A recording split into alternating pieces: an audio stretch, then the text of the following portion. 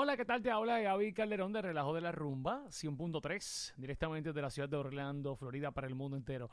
Bienvenidos otra vez al podcast de Relajo de la Rumba. Y ya en época navideña yo creo que hay que hablar responsablemente.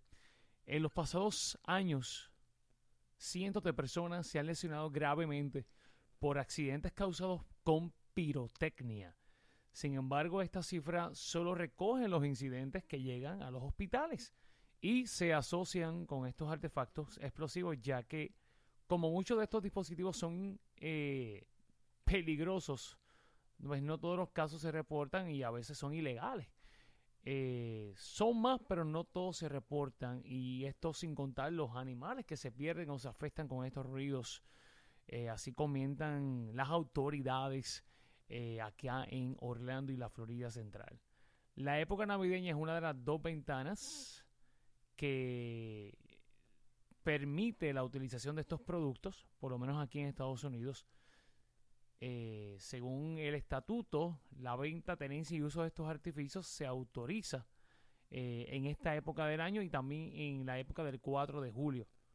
Muchos los compran en esos días y después los usan en el resto del año, pero no pueden voluntariamente llevarlos a una policía, a un cuartel, o botarlos y allí decomisarlos. No lo hacen, señoras y señores, no lo hacen. Simplemente se guardan y lo utilizan para las épocas festivas.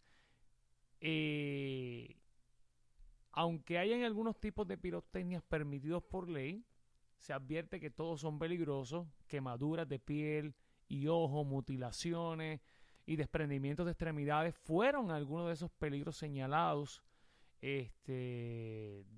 Hay datos que advierten que anualmente más de miles de personas acá en Estados Unidos se lesionan con estos productos. Las partes del cuerpo más afectadas son las manos y los dedos, con un 28%, seguido de las piernas un 24%, los ojos un 19%, la cabeza, la cara y los oídos 15%, el tronco del cuerpo 10% y los brazos un 4%. Son alarmantes estas estadísticas.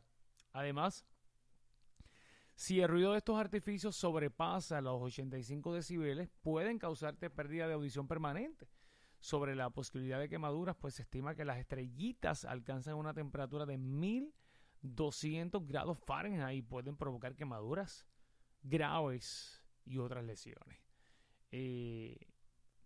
Tú sabes que esas estrellitas parecen inofensivas, pero las varillas de metal pueden alcanzar altas temperaturas y provocar quemaduras de segundo y tercer grado, además de problemas de visión. También se recuerda que uno de los casos más comunes son de los que usan los cherry bomb.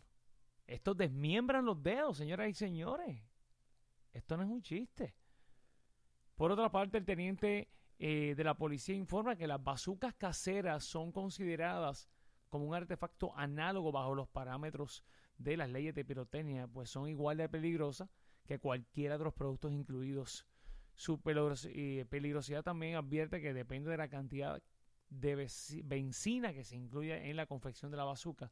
La benzina es un líquido volátil y también inflamable. Señoras y señores, ¿qué se exhorta a la comunidad? Se exhorta que si no tienen que utilizar ningún material pirotécnico, no lo use. Mira, usa pandereta, usa cuatro, usa instrumentos típicos para hacer ruido.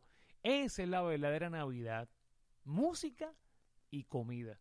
Y yo creo que estoy bien de acuerdo con las recomendaciones de las autoridades. Así que, si vas a usar la pirotecnia, por favor, hazlo con mucha precaución. Si no la tienes que usar, no la utilices, para estar sanos y salvos, que eso es lo que buscamos. Seguridad en estas fiestas de Navidad.